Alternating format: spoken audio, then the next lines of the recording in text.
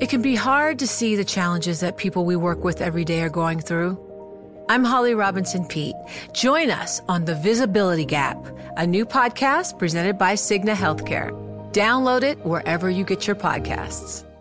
The countdown has begun. This May, 1,000 global leaders will gather in Doha for the Qatar Economic Forum powered by Bloomberg, held in conjunction with our official partners, the Qatar Ministry of Commerce and Industry and Media City Qatar, and premier sponsor QNB. Join heads of state, influential ministers, and leading CEOs to make new connections and gain unique insights. Learn more at QatarEconomicForum.com. Now, from our nation's capital, this is Bloomberg Sound On. If people think the country is on the wrong track and are upset, it's usually really bad news for the party in power. The Democrats have a very difficult challenge on their hands when it comes to the midterm. Bloomberg Sound On. Politics, policy, and perspective from D.C.'s top names. I think there's a lot of pent-up demand for electing a woman, and I think 2022 could be the year of the woman. I see the demand that we have today as the baseline for the future. It means our economy is roaring back. Bloomberg Sound On with Joe Matthew on Bloomberg Radio. Thanks for joining us on the fastest hour in politics as we focus today on one of the biggest unfinished items of the year in Washington, filling the empty seats on the Federal Reserve. Joining us to talk about it is Joe Livornia, chief economist of the Americas at Natixis and former chief economist on the White House National Economic Council. Joe, it's good to have you back. What's taken so long? That's a very good question. I guess you'd have to ask the president. But there are 3 open seats, and there are also two president seats that are open. And while the administration doesn't have direct influence on those seats, I'm sure there are people in the administration that would like those filled as well. What I can tell you, Joe, is if you look at the composition of the FOMC in 2021 versus 2022, you wind up losing some very dovish, or I should say market-friendly presidents, and the committee will become more hawkish. So there certainly is an incentive for the administration to put forward the candidates they want, and my guess is they would do so in a way to try to blunt the hawkishness, or I should say less dovishness, that's likely to be on the committee next year. Well, that's going to be an interesting line to walk, right? Because here you have an administration that wants to make good with progressive Democrats looking for diversity, looking for a new approach on the Fed, but you've also got inflation knocking on the door. Yes, you've got inflation knocking on the door. I mean, I remember that, when I studied monetary policy back in school, we learned that the Fed funds rate was a very blunt tool. Since then, the Fed's toolkit has expanded largely through asset purchases, but there are certainly limits to what monetary policy can do. And one of the problems the administration is going to face in 22, if they want to get all 3 people filled, is getting Senate confirmation. And if they wind up going with somebody who is more extreme, we saw, for example, what happened with the comptroller of the currency. That's going to be very difficult for them to fill all 3 of those spots. So they may have to pick more of a centrist or maybe a center left-leaning economist type to maybe get it through to Congress, because it's going to be hard to get all 3 through right now. I guess that's the good problem in having 3 seats to fill here, although it does also seem that progressives, and namely Senator Elizabeth Warren, who's kind of driven this as a political issue on Capitol Hill, are really zeroing in on this supervisory role. That's the one that will be judged, Joe, right? Yeah, the supervisory role is important. Having said that, Lael Brainerd, who basically had that role, has now been elevated to the vice chair, and she does work quite closely. And from everything I've seen and read, works very well with Jay Powell. So that supervisory role is important, but you've got some continuity there in terms of the key people still running the Fed are there. So maybe that's the push. Maybe the push is going to be try to get somebody on the supervisory side so it's the appease one faction of the party. Yes, right. But you still need good people on the monetary side. Ultimately, I think that's what matters most. Well, let's throw a couple of names around, Joe Livornia. We see the short lists. They're pretty consistent based on where you're looking, or depending on where you're looking. William Spriggs appears to be on most all of them. Chief economist at the AFL-CIO, economics professor, Howard University. Gives you good feelings or concerns about confirmation when you hear that name? Look, the administration hasn't called me to ask who I would support. No, we did that. Certainly, you did that, exactly. But there are some people who I think could be very, very good in the governor role, who would potentially be a lot less provocative or much easier, much less of a fight. I'm thinking someone, for example, it's hypothetical. I didn't talk to him about this. Yeah. I don't know him. But Jason Furman, for example. Jason, to me, seems very reasonable. I don't agree with everything he says by any means, but Jason ran the Council of Economic Advisors under President Obama, and he seems like a very thoughtful, reasonable person. So someone like him would be my choice. I know Jared Bernstein. I haven't talked to him in a while. I know he's also now the Council of Economic Advisors under President Biden. I kind of like, if you're going to go left, I like sort of a little bit center left. And that would kind of be my thought. I'm not sure whether the gentleman you mentioned would go through so easily. It'd probably be a fight, and if that's the case, you might only get one person through, not two others. Well, it's interesting because I was going to ask you what you thought of those with actual Fed experience. When we talk about people like Sarah Bloom Raskin, for instance, or even Raphael Bostic's name keeps coming up as well. That's right. Look, to me, we talk about diversity and things of that sort, and you want breadth of experience. And too often in the past, we had sort of Fed people of just one similar ilk, PhDs from saltwater schools who had a lot of academic experience, but not the other stuff. So I pick somebody maybe who's never been in academia. It's in the private sector. Let's try that. There are a lot of people, I'm sure, that would do it. Comes from banking or not? Sure. I mean, you've got three spots, but I would think banking. I mean, given the fact the Fed is the primary banking regulator, effectively, with all due respect to the FDIC and the comptroller of the currency, the Fed is the main entity, the main governing body, the main regulatory body, I should say. Wouldn't you want somebody from the private sector to give you a different set of views that would, not to say the private sector is always right, but they would at least have some sympathy or understanding with how the sector works, and I would think you'd kind of want that breadth. I mean, people seem to like Jay Powell. He's almost certainly going to go through with flying colors. Jay has a private sector background. He doesn't fit that similar mold. Maybe we should have another person like him. What will these confirmations look like? We're not talking about the Fed chair. Obviously, these are lower-level positions, but very important ones within the central bank, but not household names. These aren't household jobs like a secretary of labor, for instance, where people are going to be sitting in their living room watching these confirmation hearings. But, of course, Joe, the markets will be watching. The markets will be watching, and I think back my days when I was at the Fed and I learned sort of how government sometimes works, and it's sort of like sometimes the smaller the stakes, the bigger the fight. And while these people very well ultimately may not be household names, there is a midterm coming next year, we all know. We know there's a lot of division and divisiveness. And I can't help but think, unfortunately, we're going to fight over this. Even though we'd like to fill these spots, I think it's going to be hard to get all three. And my concern would be the administration moves in a more progressive, further left vein, and that doesn't allow them to get the people they want confirmed, and by default will not allow them to fill all the seats. So I basically, the midterms, I think, are going to throw a kibosh on things. Interesting.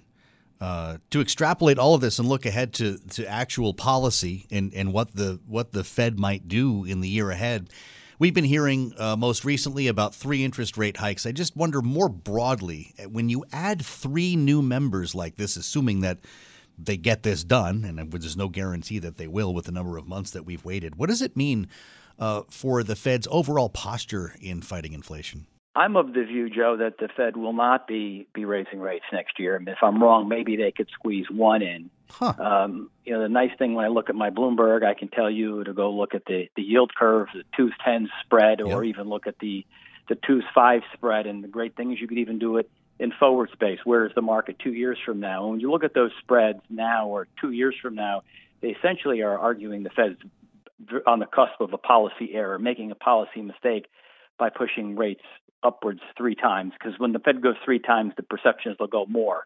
And given how sensitive asset prices have been in the Fed's decision-making process, and the fact that I see the economy slowing very sharply next year, and that will take inflation a bit lower, it's going to be very hard for the Fed to go 3 times. And that's with the Fed that was already set to be more hawkish relative to where we were this year. So obviously if the president gets some Fed picks through, that would make my forecast look even better, because it would lower the probabilities of any rate hikes. Boy, do you not share the widespread concern that many have about inflation, or do you think the market has it wrong? Well, I would say the market has it right. So, for example, if we go back to where the market was in early April, the market interest rates were much higher. The 10-year note was about 175, and investors thought it was going to go to 2% and above. And the Fed wasn't expected to raise rates until 2023. Fast forward 8 months later, inflation's running more than double, up near 7%. Market has pulled forward the timing of the rate cuts, but actually long-term yields are lower. And more importantly, where the market thinks short rates will be over the next few years is actually lower. So basically the market's saying Fed's going to go sooner, but they're ultimately going to go less because their raising rates is going to slow the economy so much they'll have to stop. And I think to me that's the shift. So inflation is a problem, no question. Yeah. But the market tends to look past inflation, is focusing more, Joe, on the growth side. Mm-hmm. And to me, when I look at the slope of the yield curve, when I see commodity prices peaking, I see the dollar strong, that tells me that there's a very good chance the economy will weaken sharply. That means lower rates, and those inflation fears eventually will dissipate. But, Joe, if you're Joe Biden and not Joe LaVorgna, you can't say on a microphone what you just said, right? Yes, inflation's a problem, but don't worry, when they start playing around with interest rates, going to slow things down so much, you wish you had an inflation problem. And that's where we'll pick up next with Joe LaVorgna, the chief economist of the Americas at Natixis, former White House official. In fact, he was chief economist on the White House National Economic Council. Stay with us. We'll check markets. We'll check traffic as well on the way. This is Sound On. I'm Joe Matthew. This is Bloomberg.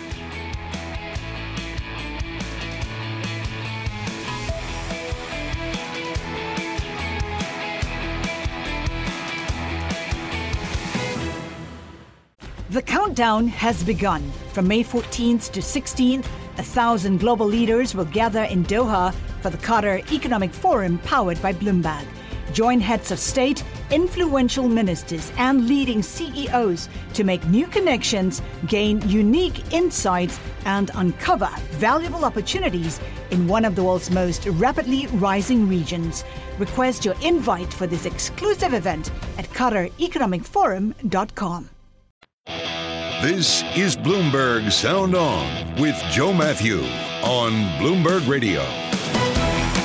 We'll continue our conversation with Joe LaVorgna about filling empty seats on the Fed and his expectations for the economy in the new year. But first, we climb into the Sound On time machine to bring you back to late November, when President Biden announced his plans to renominate Jay Powell as Fed chair, Lael Brainard as vice chair. We spoke that day with White House economic advisor Brian Deese about what went into the decisions and where he sees inflation heading.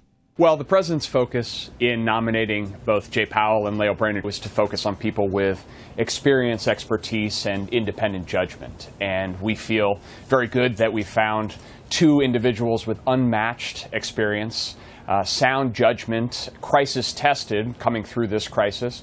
And both of them together spent a lot of time working on this new monetary policy framework, a commitment to a strong, robust recovery that brings everybody along. So we feel very good about these two individuals. We feel good about the reaction to them, and we hope that we will get them confirmed quickly here and in place.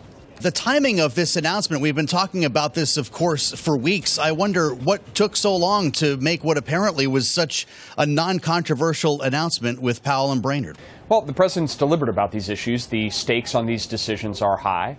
And by making the announcement now, what we're signaling is two very strong individuals who we think will now have plenty of time to be considered by the Senate and confirmed before the end of these terms. So yes. I think it's a appropriate moment to get this rolling, and I think also will be good for reinforcing something the president reinforced today, which is the independence and the credibility of the Fed. It's incredibly important that we reinforce the independence of this vital institution. I think you see the president prioritizing that in his announcements, and the timing helps to reinforce that these folks can and will be confirmed in time before their terms expire. Brian, how has your own view on inflation evolved these past weeks with some of the data that we have seen? It's become a daily conversation, a full-time job almost for this West Wing. Do you see prices continuing to rise until the Fed can knock them lower with interest rate hikes?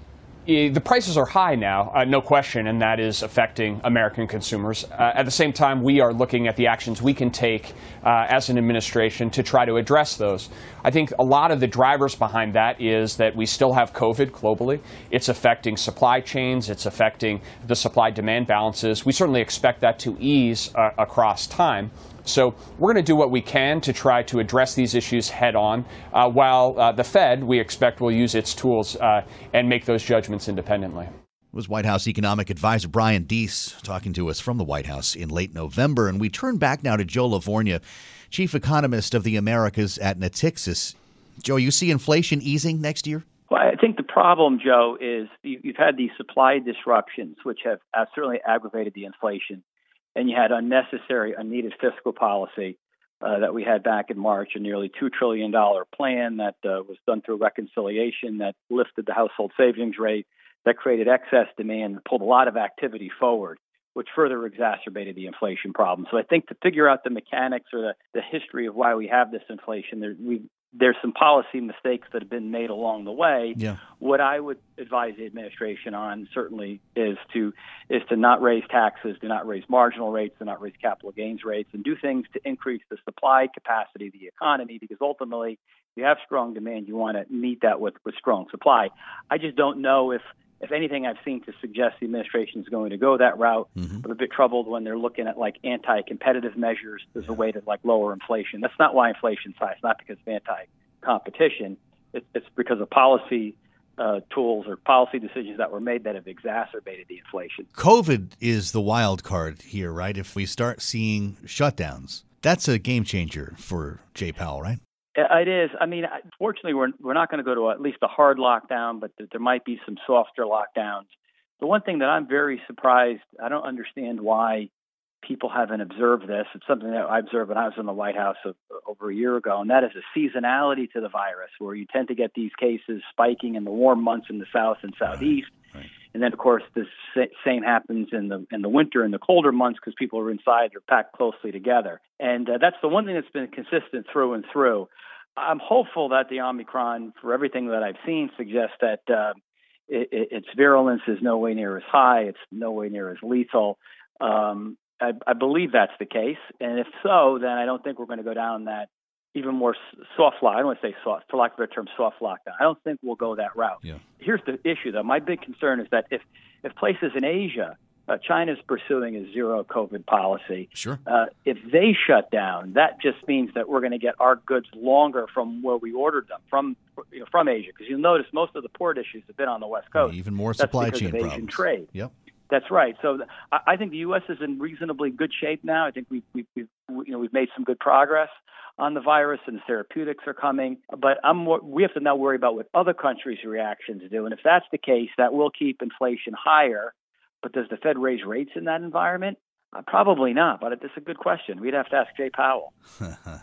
Anywhere from 0 to 3 sounds like where we're settling in this conversation. Yeah, and I would err closer, Joe, to 0. And I would just, one other thing for your listeners. Yeah. When we look at the history of tightening a monetary policy, they've always tended to drag things out. And in 2015, the Fed thought it would raise rates 4 times, and the Fed only raised rates once. It was in December. And they waited another year to raise rates the second time. Now, the pushback is, but Joe, inflation was significantly higher today than it was then. And that's exactly right. But the yield curve today is much flatter. And when the Fed does raise rates, the yield curve may be the flattest it has ever been when the Fed's initially raised rates. That tells you the market is saying, look, they're not going to get the chance to do that many because, again, we're worried about the economy slowing. And it could be for a variety of reasons. It could be the administration's policies. It could be COVID. It could be whatnot. But I like thinking we're closer to 0 than 3. Joe Lavorgna is chief economist of the Americas at Natixis, former chief economist as well at the White House National Economic Council in the Trump administration. And in advance of this weekend, I will wish you a very happy new year. Come back and see us in 22. We'll compare notes on Sound On. I'm Joe Matthew. This is Bloomberg. You're listening to Bloomberg Sound On with Joe Matthew on Bloomberg Radio. So to think we're going into the new year with empty seats on the Federal Reserve. At one point, we heard that names would be announced beginning of December, and even that was considered to be pushing it. But the White House appears to be, as we were just discussing with Joe Lavorgna, in no real hurry. Let's assemble the panel, see what Rick and Jeannie think about it as we spend time with Bloomberg Politics contributors Jeannie Sheehan Zaino and Rick Davis. I'll start with you here, Jeannie. I know this isn't something people are walking around talking about in their households here. This is not likely table conversation, at least outside of the Beltway or financial circles at the New Year's Eve bash. But this is something that needs to get done. Why would President Biden wait so long after announcing his nomination for the Fed chair, have Lael Brainerd as vice chair? We thought that would be followed on by his vision, a broader vision for the Federal Reserve of the future. This is one of the things that I think has been very perplexing. In particular, because, of course, the issue of inflation is such a politically charged issue right now. If the president was to make these appointments, it would show he has wrapped his hands around it and is moving forward. So, I think it is perplexing that they have taken quite this long. My one guess is that they are trying to ensure that whoever they appoint has the support that they need. And they may feel like they have some work to do in terms of keeping the progressives on board in that regard. If inflation is the word here, Rick, wouldn't it look good to be leaning into your vision of the Fed? Yeah, and I think that's what he accomplished when the president appointed Chairman Powell for another term, right? He was, a little bit more aggressive, hawkish, on inflation. But I think that it really the delays emanate from the point that Jeannie was just making, which is he's got such a big constituency on Capitol Hill. I mean, like Elizabeth Warren thinks these are her appointments. Yes, right. And he's probably trying to consult with all of them and come up with some kind of a consensus. The problem is there is no consensus in the appointment process. You got to pick your team and you got to get them through confirmation. And it just doesn't seem to be smart, I think, for the White House to delay these kinds of appointments where they actually need the work done. You've got 3 seats, though, Rick. Doesn't that make it easier? Give someone like Elizabeth Warren, a progressive, maybe even in the supervisory role, and that clear space to do what you want with the other 2. It's what you say, Joe. It's so important. It is the Supreme Court of business. Right. I mean, if anyone said, "Oh, you got 3 Supreme Court appointments to make Imagine in your the term," gift. You can actually form the consensus around Fed policy for the next 10 years by these appointments. He'll have made 5 Fed appointments in the first year. I mean, it's an extraordinary ability to influence, that kind of monetary policy, and yet he seems reluctant to do so. Well, maybe there's a calculation here, getting back to your point, Jeannie, that if inflation is going to be the overriding issue in the midterm election year, maybe you hold off. You don't do this in the middle of the holidays when nobody's paying attention. Well, that's a great point, because they may be waiting to say, look at what we've done. We are addressing this, and we want to do it, to your point, when people are actually paying attention and not otherwise occupied with the holiday break. That said, I do think it is critically important that they move on this. I'm not sure, to Rick's point, that people are paying, generally close attention in the, sort of public domain. People interested in Wall Street are. And the president, I don't know that this makes sense to be waiting this long on this. And I'm not sure it's a winning strategy as he thinks about the midterm. I think you're better off getting these up, getting them pushed through, and showing that you are moving forward. Rick Davis, what do you think of the short list? Are any of the names realistic that you've been hearing so far? I think that most of them are appointable. I do believe that Biden will use a very strong commitment, as he has said publicly, to diversity. He wants to diversify the Federal Reserve, more women, more minorities. And I think that's a very positive thing for him to do. But in the short list certainly approaches that goal. So again, I really don't think it's a question of whether or not they have qualified candidates who fit all the requirements that the Biden administration has. Sure. It just doesn't seem like it's a priority for them. And yet I think he's very vulnerable. I mean, if I were running a campaign against Joe Biden in the midterms, which of course you don't have to, but of course people will, I would say that the chairman he picked said that inflation was transient, and he didn't bother putting other people on board to try and stop inflation. And I think it's a commercial that writes itself. Jeannie, we're hearing names like William Spriggs, AFL-CIO, like Lisa Cook. They tend to emerge in all of these conversations as well. Sarah Bloom Raskin. Are any of these a problem to the extent that Joe Livornia says, as a Republican, you're just not going to get all of them approved? You know, I think they are all well qualified. You look at Cook, you look at Spriggs, you know, these are all well-known, qualified people. They do help meet some of the issues that I think are rightly to be considered in terms of diversity, which has been lacking at the Fed.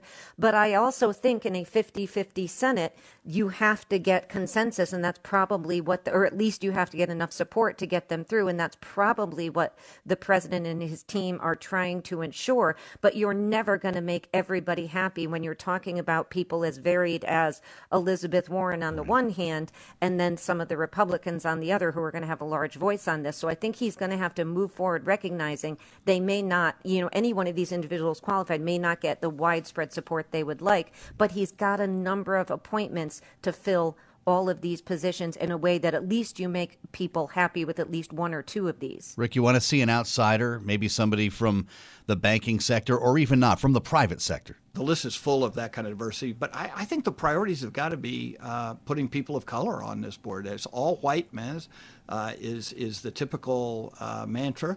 Now it's all white men and women.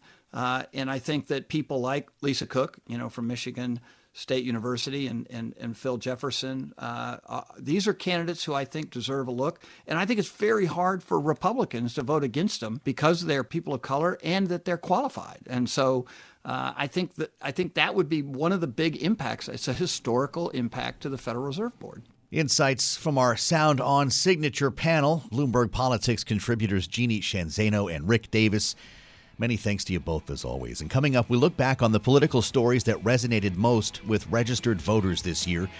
Based on rolling research from Morning Consult, we'll talk with the firm's Cameron Easley about Morning Consult's annual special report, the headlines most seen, read, and heard in 2021. We'll have details ahead on Sound On. I'm Joe Matthew. This is Bloomberg. This is Bloomberg Sound On with Joe Matthew on Bloomberg Radio. We, of course, talk politics every day here on Sound On, and it's always fascinating for us to see which stories resonate the most with voters.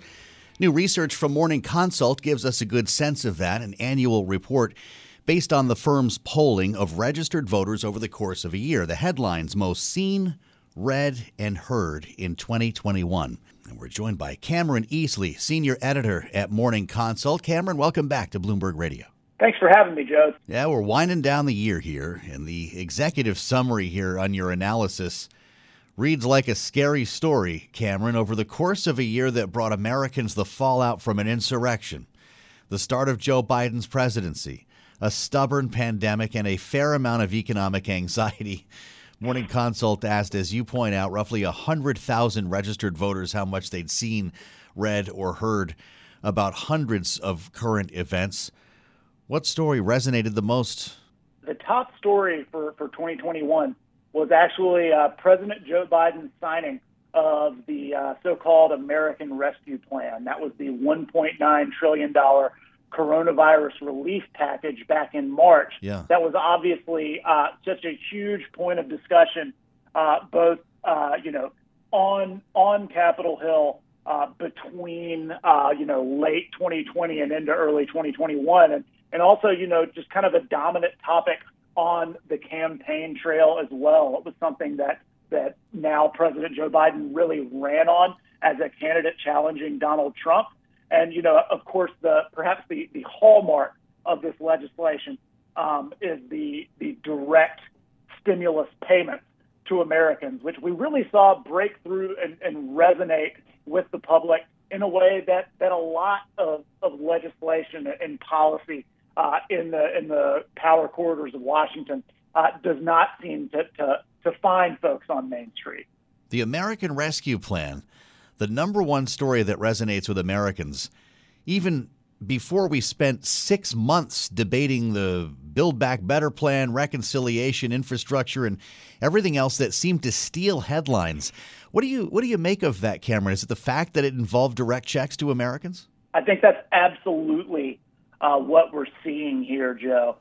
We did a ton of polling around the American Rescue Plan back in the beginning of the year as it was coming to fruition and moving from chamber to chamber on Capitol Hill. And what we found was that far and away of the very many provisions tucked into that bill, voters were much more likely to report, recognizing the checks aspect of it than to realize many of the other things like it did, such as create the expanded child tax credit, or a variety of other kind of provisions as they relate to kind of the social safety net.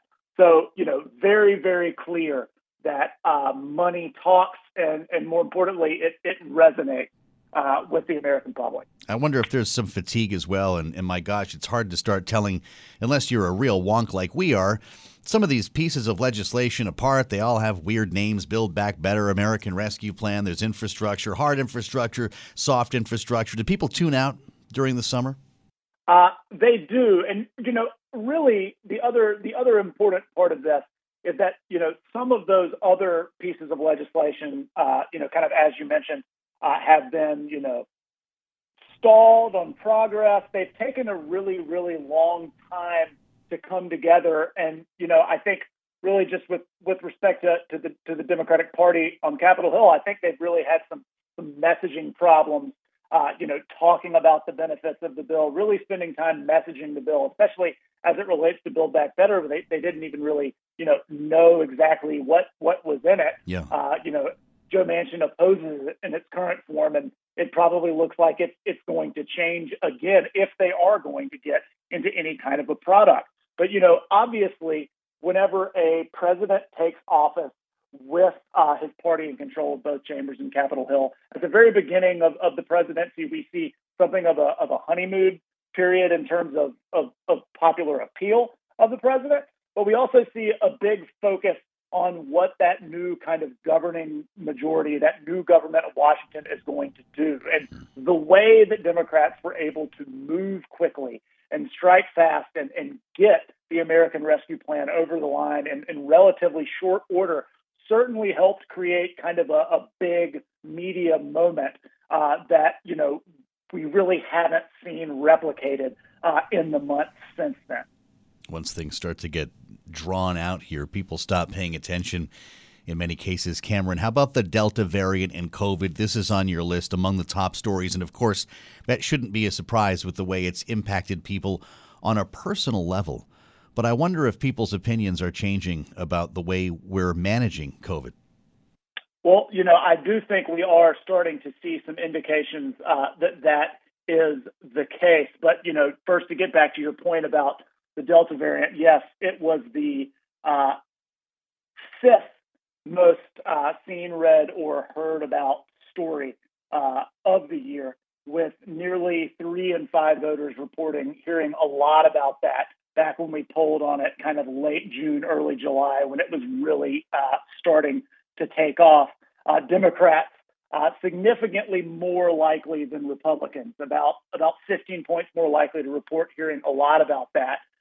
Which I think, feeds a little bit more into the point that you're trying to make there. This is something that we have seen kind of across the board, is that while Democrats are more likely than Republicans to hear a lot about any particular news event, for some news in particular, we see that effect is magnified. And COVID happens to be one of them.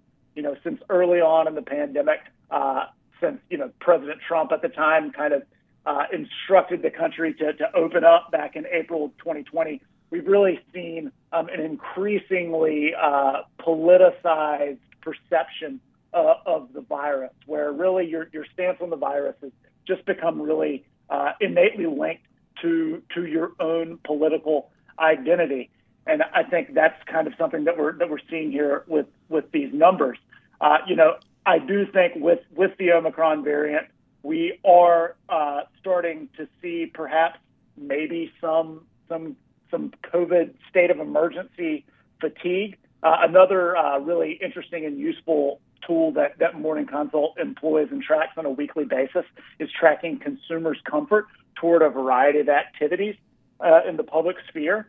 And one thing that we have seen in recent weeks is that as cases have risen with Omicron, and we're starting to see a lot of media attention on the variant, the share of consumer comfort hasn't really declined or reacted in any way to that news coverage. So it is certainly possible that we are, starting to see some kind of a different posture generally from the public toward the virus. It's definitely too early to tell, and that's just one possibility. Yeah, boy, and I suspect that could change a few more times in 2022, depending on the trajectory of the pandemic. I thought gas prices would rank fairly high here, Cameron. How about in terms of energy? You found that no news story broke through like the Texas power crisis. What do you make of that? Well, I think we're seeing a couple of things here. One thing is that we are starting to see the media in general pay a little closer attention to traditionally weather stories that may or may not have implications or be kind of, showing us some kind of impact of the longer term changes that we're happening to see in the climate with as it relates to the Earth. But I think what you're really seeing here with the Texas power blackouts being the second most seen, read, heard about story of the year is you're talking about a story that was kind of made for a cable news cycle, right?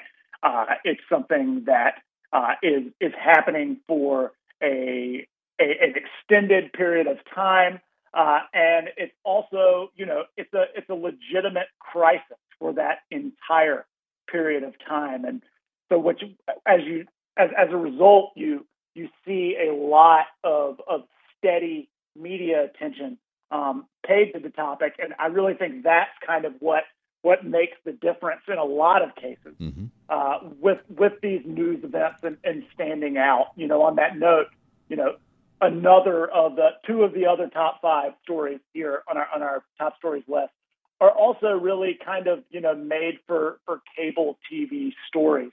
The condominium building collapse in Surfside, Florida that killed dozens and kind of spawned weeks and weeks of questions and coverage about what went wrong. How could something like this happen?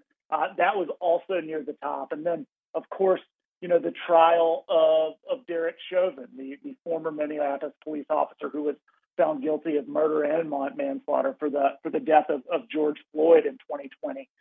That's just another one of those drip stories that happens in a relatively short period of time where there's just a ton of media focus on what's happening. And so I think that's a huge part of what makes those 3 stories, the Texas blackouts, the Chauvin verdict, and the Surfside condo collapse, really resonate deeply, is that they have these legs in the news cycle, and they really have time and space to kind of embed themselves in America's psyche. Really interesting info from Cameron Easley. We thank you, Cameron, senior editor at Morning Consult, with us on Sound On. I'm Joe Matthew. This is Bloomberg.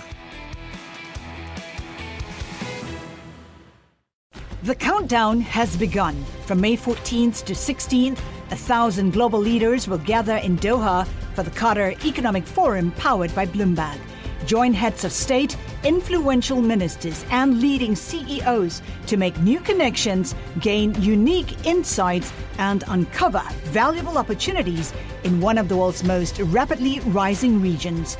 Request your invite for this exclusive event at QatarEconomicForum.com.